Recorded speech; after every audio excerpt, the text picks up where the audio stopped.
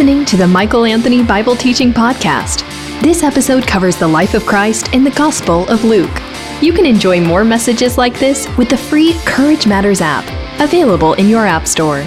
If you'd like to request Michael for an interview, guest appearance, or as a keynote speaker for your event, click the Invite tab on the Courage Matters app or on CourageMatters.com. I need to know if you're ready to hear from God's Word today. I need to know if you're ready to receive from God's Word today. You really ready? Because I'm going to be pitching some fastballs here, and I need you to be able to catch them. And together, by God's grace, God will hit this thing out of the park, okay? Look with me at the book of Revelation, chapter 21. Today, we're going to look at how the right seat will help you stand. How the right seat will help you stand. Revelation chapter 21. Then I saw a new heaven and a new earth, and the first heaven and the first earth had passed away, and the sea was no more. And I saw the holy city, New Jerusalem, coming down out of heaven from God, prepared as a bride adorned for her husband. And I heard a loud voice from the throne saying, where's this coming from? The throne. Behold, the dwelling place of God is with man. He will dwell with them, and they will be his people, and God himself will be with them as their God. He will wipe away every tear from their eyes, and death shall be no more, neither shall there be mourning, nor crying, nor pain any more, for the former things have passed away. And he who was seated on the throne said, Behold, I'm making all things new. Also he said, Write this down, for these words are trustworthy and true. And he said to me, It is done. I am the Alpha and the Omega, the beginning and the end. To the thirsty I will give from the spring of the water of life without payment. The one who conquers will have this heritage, and I will be his God, and he will be my son. But as for the cowardly, the faithless, the detestable, as for murderers and the sexually immoral, sorcerers, idolaters, and all liars, their portion will be in the lake that burns with fire and sulfur, which is the second death. The second death. It's important to understand that the ultimate final destination of all those who have not given their life to Christ is not reincarnation. It's not the grave. It's not a second chance. It's the second death. Now, I believe this because the Bible teaches it. I know that there are people out there today who don't believe in a literal hell, who don't believe in an eternal torment of separation from Almighty God. But the Bible teaches it, the Bible preaches it, and I know as well as you do, there are members of the Nighttime Bible Reading Society out there, people who read the Bible as if it were lights off, sunglasses on, one eye closed, People who read the Bible that way, you're going to miss huge portions of Scripture. And you're going to end up redefining Jesus on your own terms. You're going to end up with an unbiblical Jesus, and an unbiblical Jesus is a false Jesus, and you better run from anybody teaching and preaching that kind of a Jesus. So it's important for us to understand that the final destination of those who have not given their lives to Christ, and you might be one of them, and today's your opportunity to give your life to Christ. The final destination is a lake of fire, prepared originally for the devil and his angels, and that's where all people who in their life here on earth went through the first death, separation from God. And then finally, when they see the God that they've been denying and resisting their whole life, God gives them their request for all eternity, to spend forever and ever apart from him the way they had done that while they were on earth. So it's important to understand that the final destination of all those who have not given their life to Christ is an eternity apart from Christ in the lake of fire. It's also important to understand that the final destination for those who have given their lives to Christ is not heaven.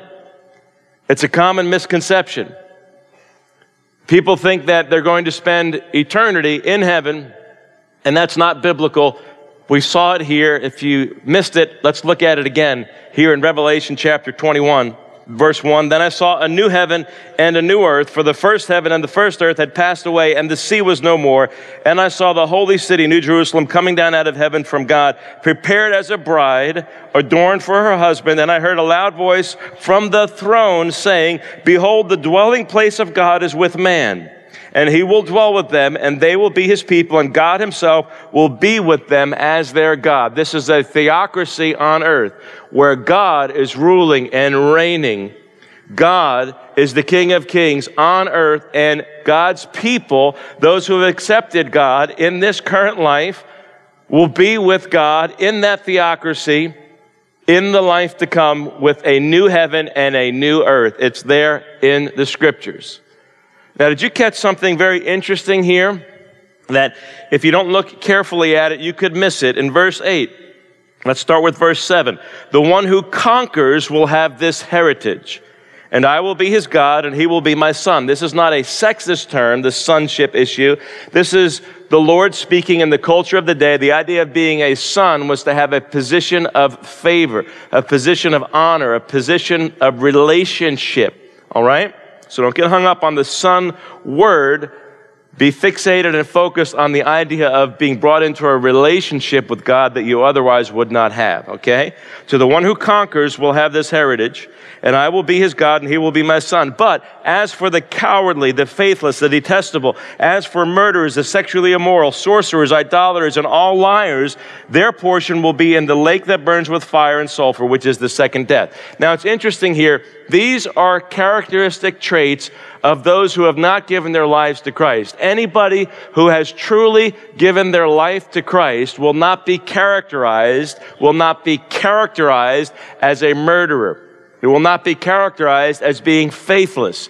They will not be characterized as being sexually immoral. Somebody who continues to practice sexual immorality. Somebody who continues to murder. Somebody who continues to operate with faithlessness. Somebody who continues to dabble in sorcery. Somebody who continues to be idolatrous. Somebody who continues to lie.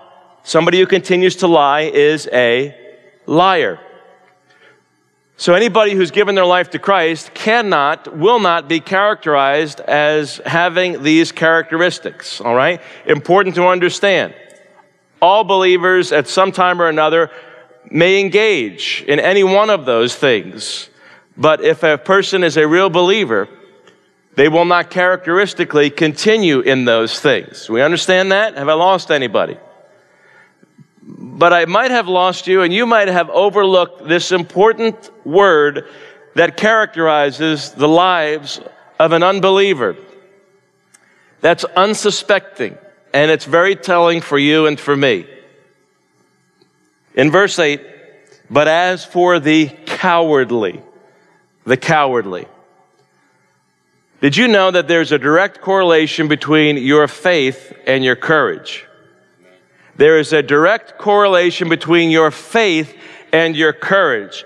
Those who understand who Jesus is and understand who they are in Jesus will have courage as a direct byproduct.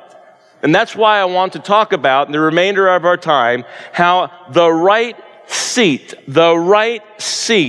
will help you stand.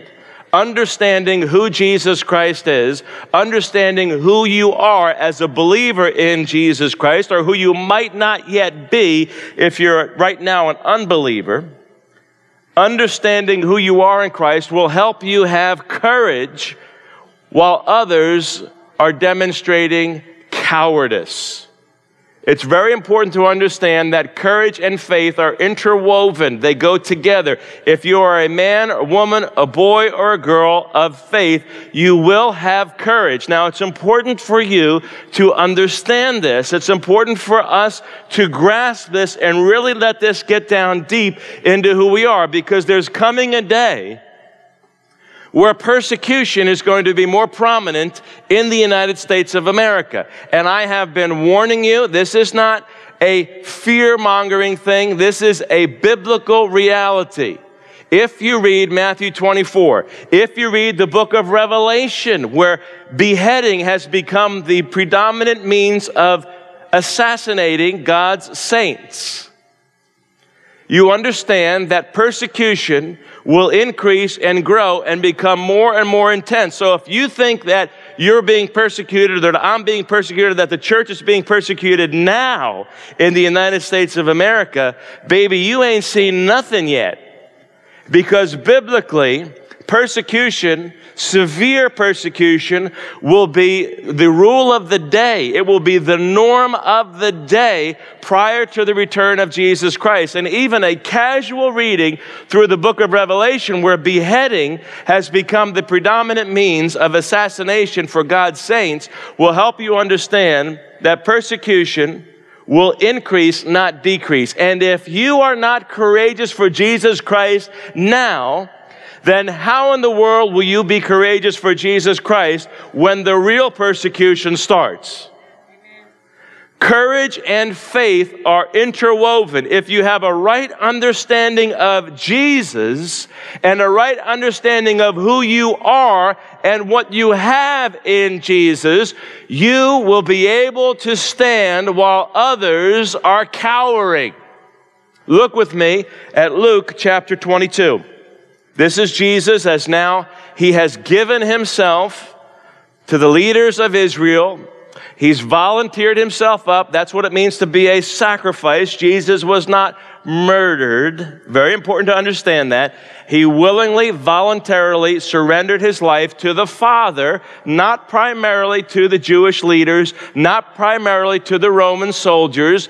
Jesus surrendered his life to the Father so that he could give the Father what he wanted and what he wants, which is relationship with you, relationship with me. Those of us who have given our lives to Christ, have accepted him as our Savior and God, now have a relationship with God the Father by faith in the identity of Jesus and the finished work of Jesus on the cross. And so Jesus has volunteered himself, and now the trial is getting underway. In verse 63 of Luke 22, we read, "Now the men who were holding Jesus in custody were mocking him as they beat him. They also blindfolded him and kept asking, 'Prophesy, who is it that struck you?' And they said many other things against him, blaspheming him.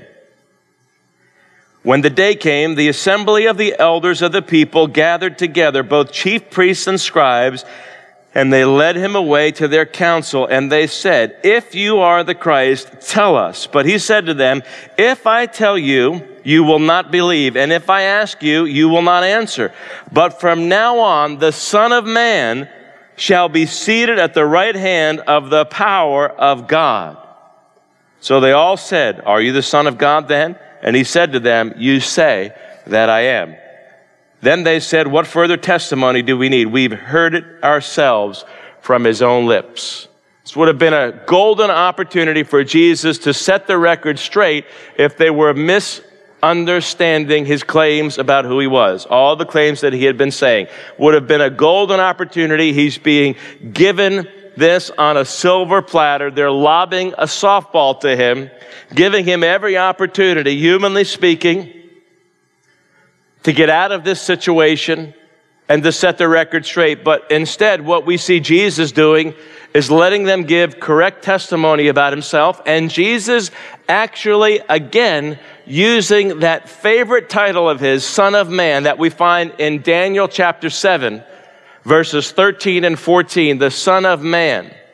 Look at it yourself when you have time. Daniel chapter 7, we see Jesus here once again using that favorite phrase, that favorite title, Son of Man, in reference to himself. For Jesus to do that, he would either be blaspheming if he had no right to do that, or he would be intentionally helping them as Jewish people who understood the significance, at least to a certain degree, of the Son of Man. Jesus was helping them connect the dots and understand that I am the one spoken of in Daniel's prophecy about the end times. So we see Jesus intentionally being an outstanding communicator, an excellent communicator, making sure that the people identify him as their Savior, their God, their Master, and their Lord, even though they're rejecting him because their hearts were hardened, their eyes were blinded, and they were very effective legalists. And it's a reminder for us again that there is no comfort in simply memorizing the Bible if that's your end objective. Understanding and becoming familiar with the Bible can merely guarantee that you end up like one of these leaders who knew the Bible very well and yet did not know the Savior about whom the Bible was written when he was standing there right in front of them. And so the right response for a follower of Jesus Christ is tremendous humility, tremendous reverence for God, to understand that the purpose of the Bible is to lead us to the feet of Jesus Christ.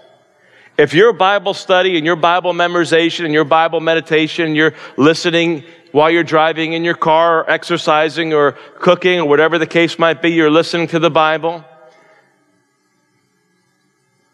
If all of that listening and all of that studying does not lead you to deeper and deeper repentance in Jesus, deeper and deeper intimacy with Jesus, deeper and deeper understanding of how you fall short and how Jesus fits the bill of perfection, if your Bible study reading, if you're studying in the Bible and you're reading of other books about the Bible and you're listening to the Bible, does not lead you with greater and greater ease to forgive other people who have wronged you, it just get hot in here? If your study of the Scriptures and your listening to the Bible does not lead you to have greater and greater courage to take a stand for Jesus Christ, then your reading of the Bible, your studying of the Bible, your listening to the Bible is misguided and misdirected. The purpose of all Bible study, all reading of the Bible, all reading about the Bible, all listening to the Bible is to build up your faith, to create tremendous courage to stand for God in a day and an age where it's becoming increasingly difficult to stand for God without being criticized, without being condemned. To build your faith, lift your Bible. To build your faith, lift your Bible. Read the Bible in such a way, listen to the Bible in such a way that you actually apply it in your own life. That's what the Bible was given to us for, to help us understand. The Bible was given to us to help us not only understand about God, but to also be transformed by God as we study the Bible, as we read the Bible, so that we can cooperate with God. Say yes to Him before we even know what it is that He's asking of us. You ever thought about that? That the purpose of studying the Bible is to agree with God about what He already knows, to say yes to God before you even know what it is He's going to ask of you. There are big asks in your future. Big asks in your future that you have no idea, you cannot comprehend what they are today. Today has enough worries of its own. But if you're building your faith by lifting the Bible and applying the Bible in your own life, when the day of testing comes, you will be able to have courage, because your faith and your courage go hand in glove. There is difficulty coming in this nation. I'm trying to prepare you for it. That's not fear-mongering, that's faith-building. I want you to be prepared for what's coming down the road. And the best way for you to prepare for what's coming down the road is to day by day, through a steady diet of God's Word and the application of God's Word, putting the Word of God into practice in your own life. If you're not doing that now, you're not going to do it when it gets really difficult. Or you might have to have a major adjustment in your life in order to begin doing what every follower of Jesus Christ should be doing here and now. To build your faith, lift your Bible.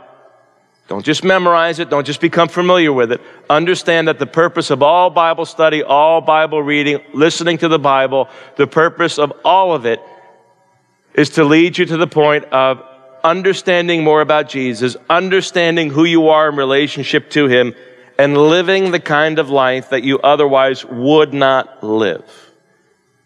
Courage and faith go hand in glove. Now look more closely with me at verse 67 here in Luke's Gospel.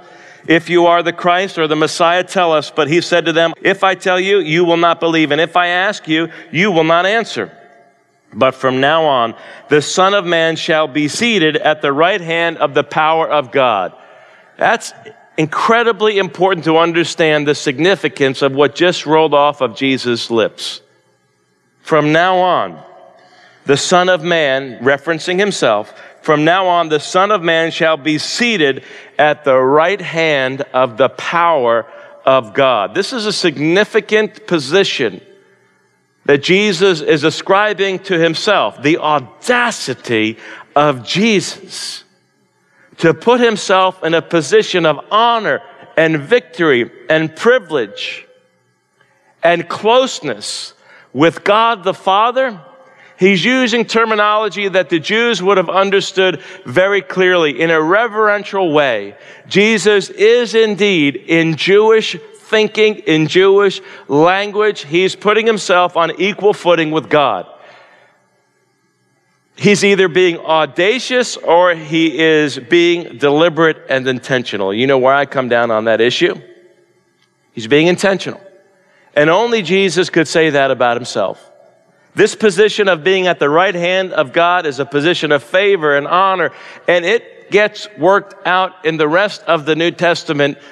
The lines are connected, and we begin to understand the theology behind Jesus' statement here. From now on, you will see me. You will see the Son of Man seated at the right hand of the Most High, the right hand of Yahweh, Israel's God, your God, and my God, if you're a follower of Jesus Christ. What is the significance of that?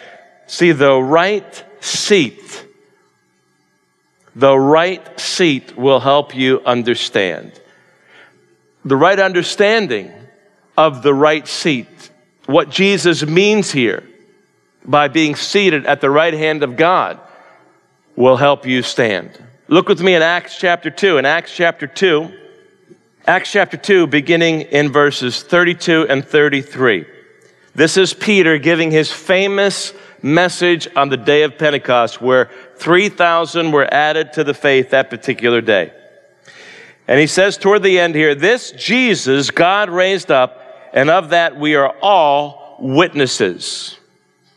Being therefore exalted at the right hand of God, and having received from the Father the promise of the Holy Spirit, he has poured out this that you yourselves are seeing and hearing. Peter is affirming what Jesus was talking about would happen in the future. Peter is saying that this has now been accomplished. That Jesus is now in that position of approval. He's in that position of completion, that he is now seated at the right hand of Almighty God. And the people are convinced, they're cut to the heart. 3,000 of them accept that Jesus as their Savior and their God. It's huge. It's a significant thing. And then when we look at the book of Romans, look with me at the book of Romans in verse 31. Beginning in verse 31, going through verse 39. Look at what the Apostle Paul says. What then shall we say to these things? If God is for us, who can be against us?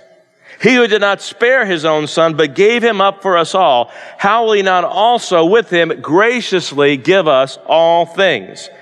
Who shall bring any charge against God's elect? It is God who justifies.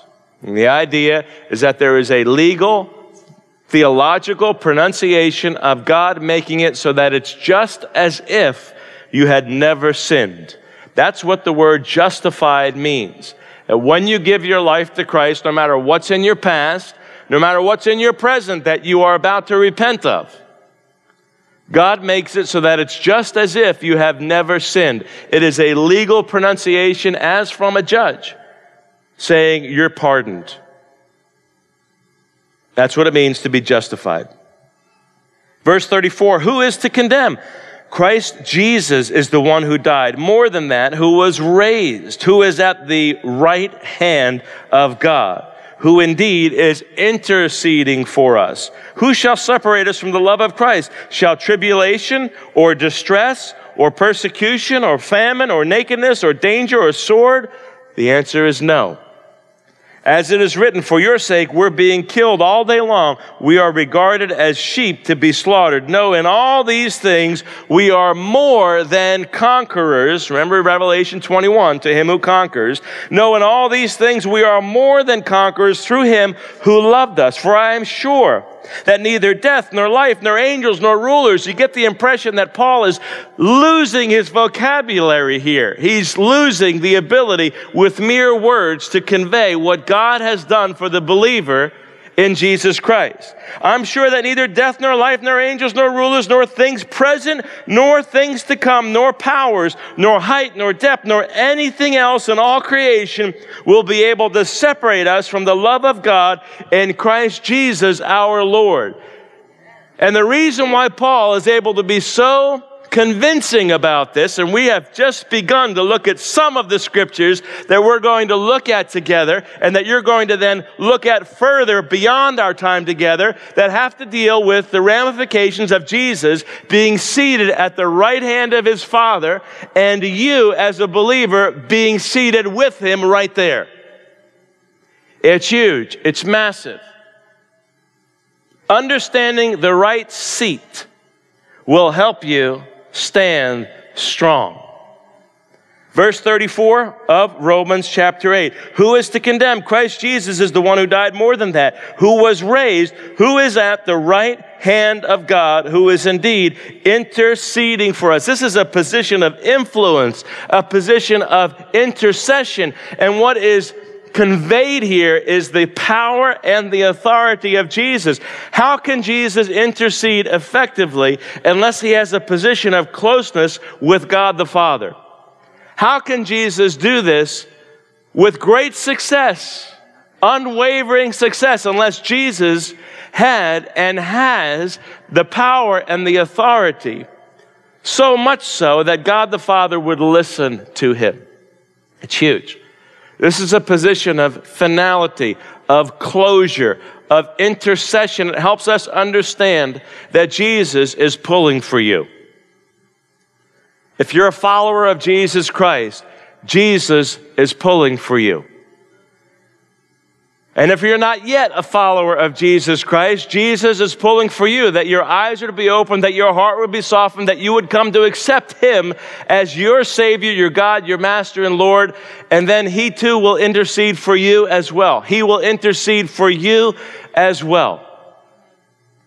And he'll do something absolutely mind-blowing and amazing as we begin to look at now Ephesians chapter 1. And the significance of this right seat, being seated at the right hand of God, and how that results in tremendous courage, tremendous building up of your faith. When we understand the truth about Jesus Christ and what we have in Jesus, it cannot help but overflow into great courage in your life. And how many of you understand that one of the greatest needs we have in the body of Christ today is for courage? Who cares what mere mortals think?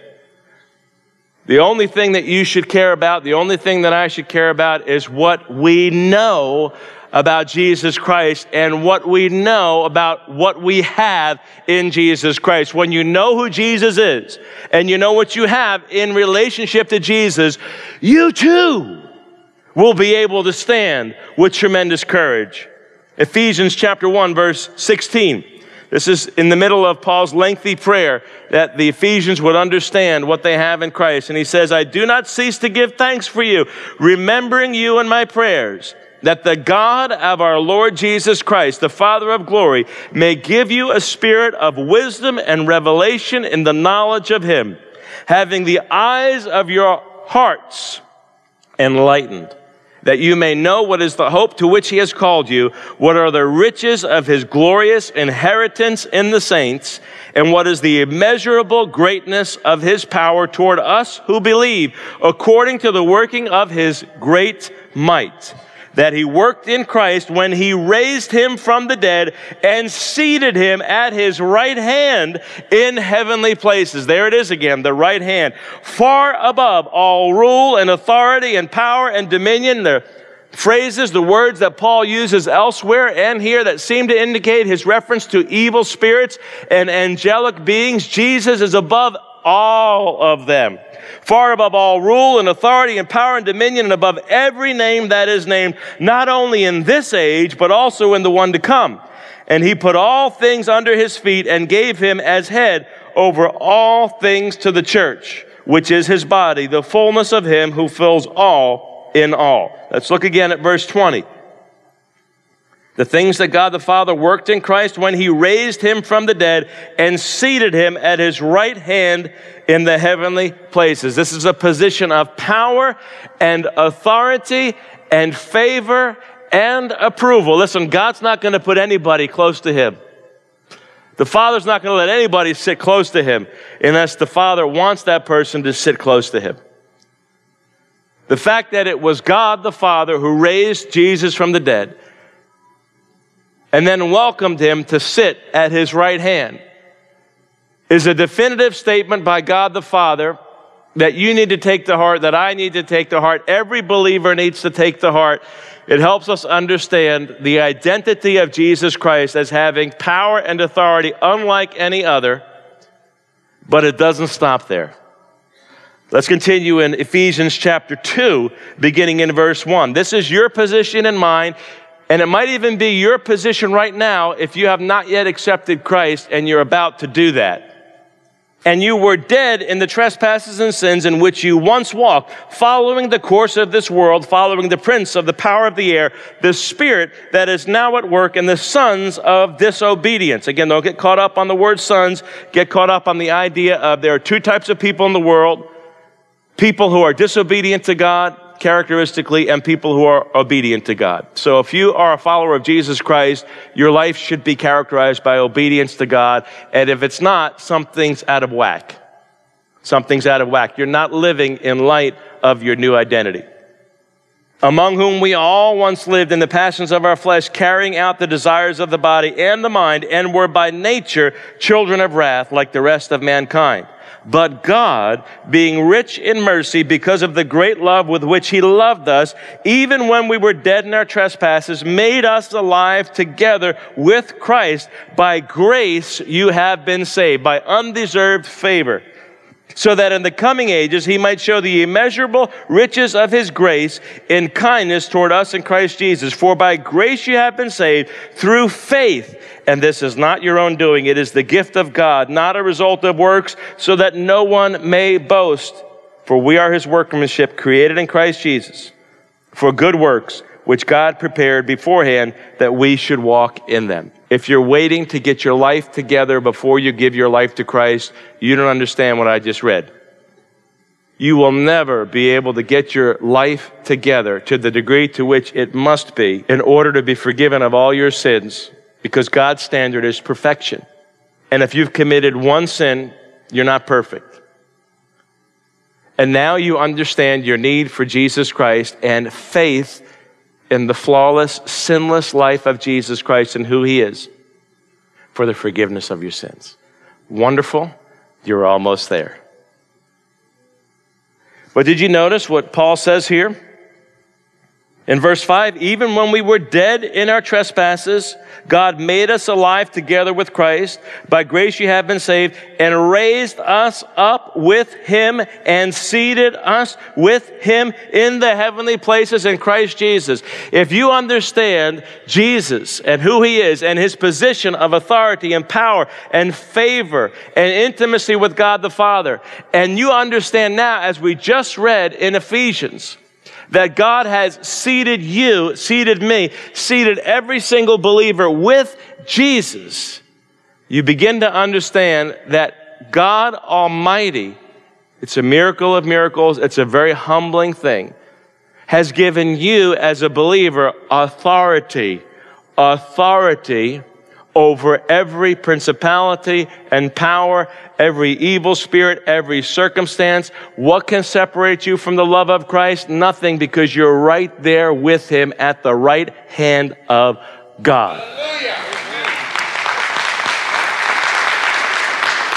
That's a position that's undeserved favor, undeserved honor, undeserved authority. Now, we're just beginning here. Look with me now at the book of Colossians, Colossians chapter 3, verse 1. If then you have been raised with Christ, and you have, we just read that from Ephesians, seek the things that are above where Christ is, seated at the right hand of God. You see again, the right hand of God. Set your minds on things that are above, not on things that are on the earth. For you have died, and your life is hidden with Christ in God. You have died. You have died. In fact, it's probably good for all of us who know Jesus Christ as our Savior and God to say that together. I have died.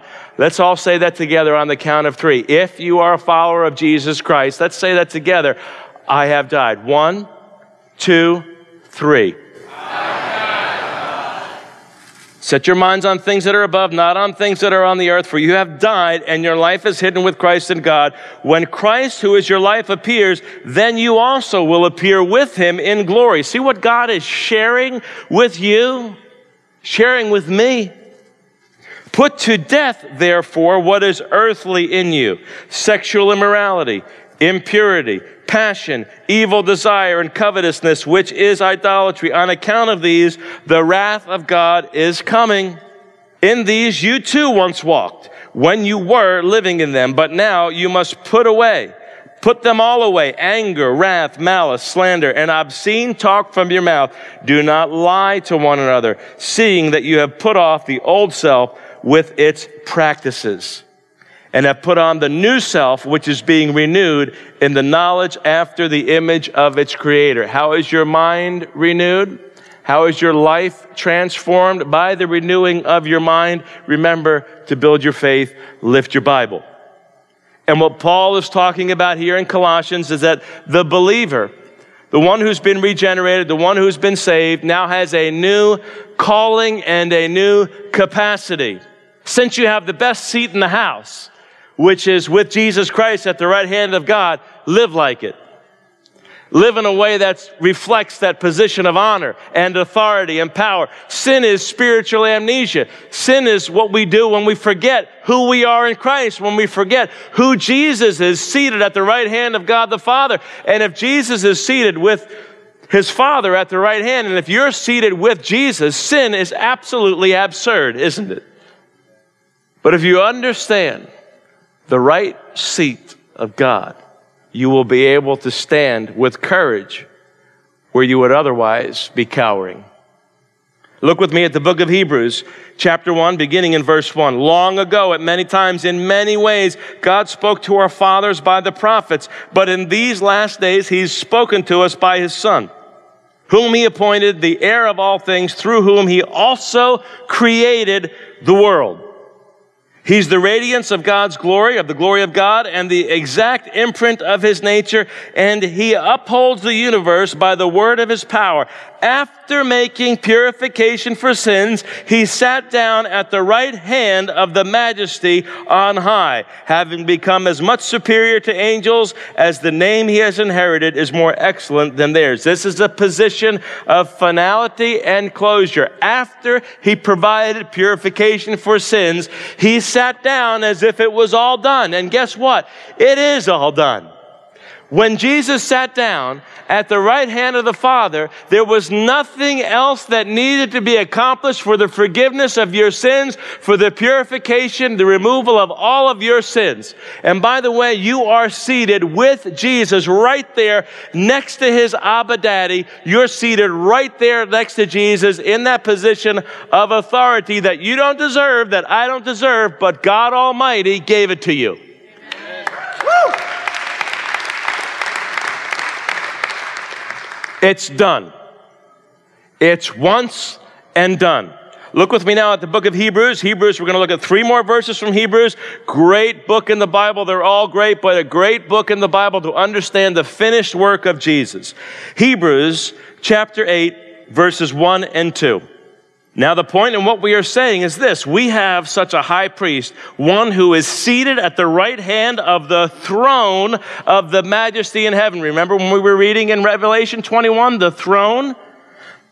The point we are saying in this is this: we have such a high priest, one who is seated at the right hand of the throne of the Majesty in heaven, a minister in the holy places, in the true tent that the Lord set up, not man. This is Jesus being in the highest possible place of ministry. There is no one above Jesus. Everybody is below Jesus. Jesus is called the high priest for you and for me. Again, we see the role of Jesus here as being an intercessor, one who is a mediator, a go-between. You needed and you need somebody to go between you. I need somebody to go between me and our heavenly Father, God the Father. And that person is found in the Son, Jesus. All right? Now let's look at Hebrews chapter 10, beginning in verse 12. But when Christ had offered for all time a single sacrifice for sins, he sat down at the right hand of God. But when Christ had offered for all time a single sacrifice for his sins, he sat down at the right hand of God, waiting for that time until his enemies should be made a footstool for his feet, the time when Jesus will return. For by a single offering he has perfected for all time those who are being sanctified. And the Holy Spirit also bears witness to us, for after saying, "This is the covenant that I will make with them after those days, declares the Lord," Jeremiah 31:33, this is what this is referencing, "I will put my laws in their hearts and write them on their minds." Then he adds, "I will remember their sins and their lawless deeds no more. Where there is forgiveness of these, there is no longer any offering for sin." It's done. It's one and done. This is an understanding of the position of finality and closure of Jesus Christ being seated at the right hand of his Father. Now let's look at Hebrews chapter 12, verses 1 and 2. "Therefore, since we are surrounded by so great a cloud of witnesses, let us also lay aside every weight and sin which clings so closely, and let us run with endurance the race that is set before us, looking to Jesus, the founder and perfecter of our faith, who for the joy that was set before him endured the cross, despising the shame, and is seated at the right hand of the throne of God."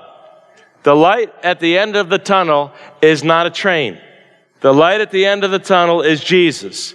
There is no place for nihilism or feudalism or fatalism in the Bible. There is no room for that in your faith or in mine or in the biblical faith.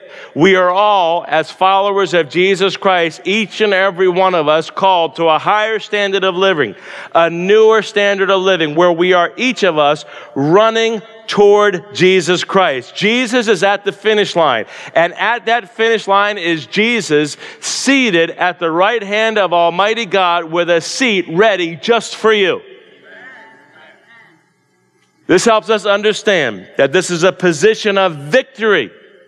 You're running a race, and at the end of that race is the victor, Jesus Christ himself. He is awaiting you to finish the race. When this mortal life is over and your race is over, and you've completed what you've done for God, what God has called you to do, the idea is that you and I would live such a life that it's worthy of the calling and the position and the authority and the power of Jesus Christ, because eventually, when this life is over, and eventually all of us are going to experience that, you will take your place, humbling as it is, with Jesus at the right hand of Almighty God.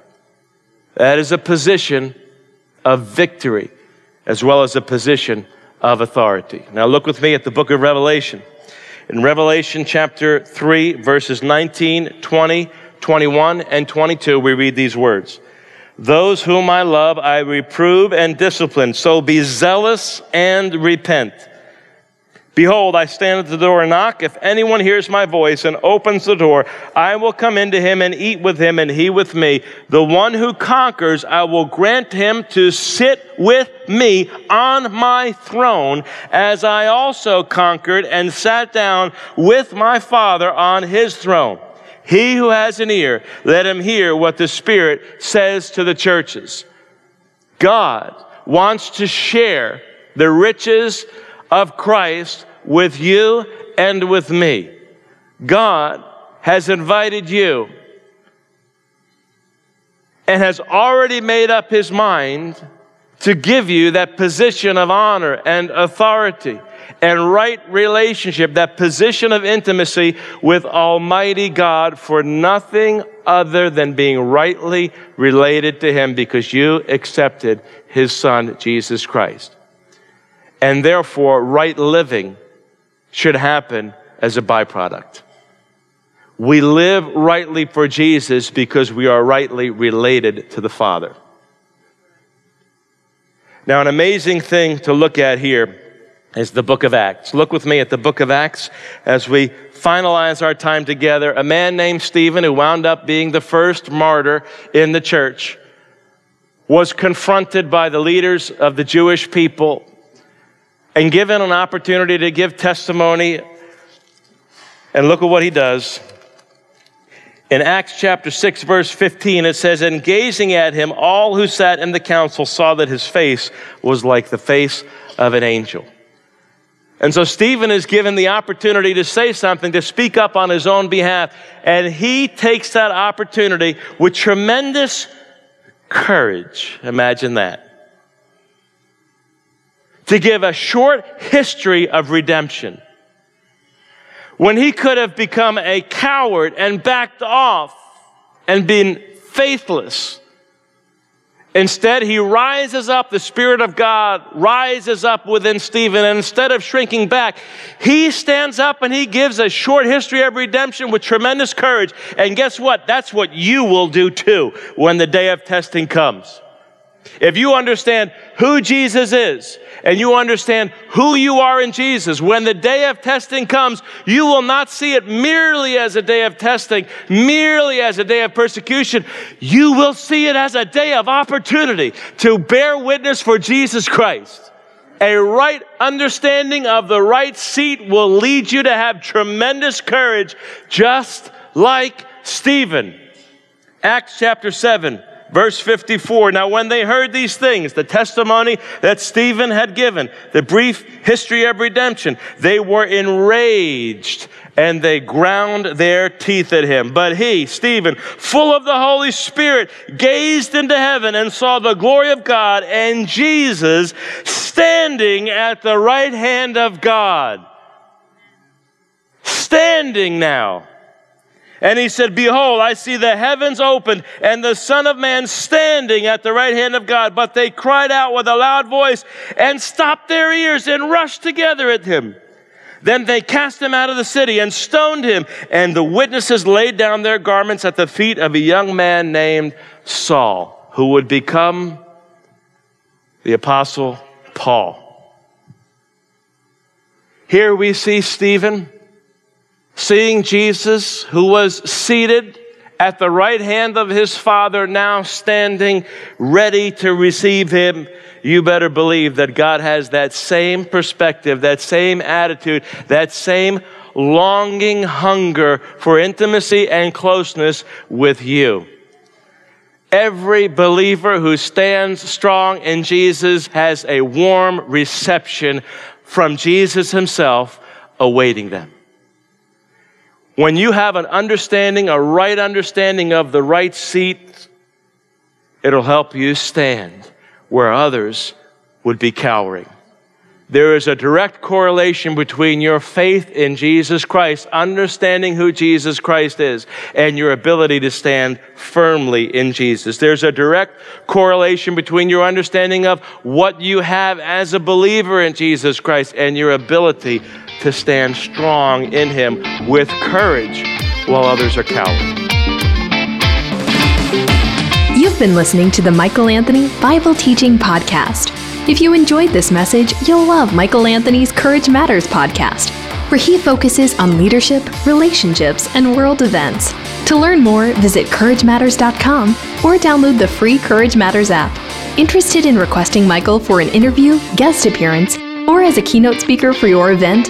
Click the Invite tab on the Courage Matters app or on CourageMatters.com. In the meantime, keep looking up. There's no place else worth looking.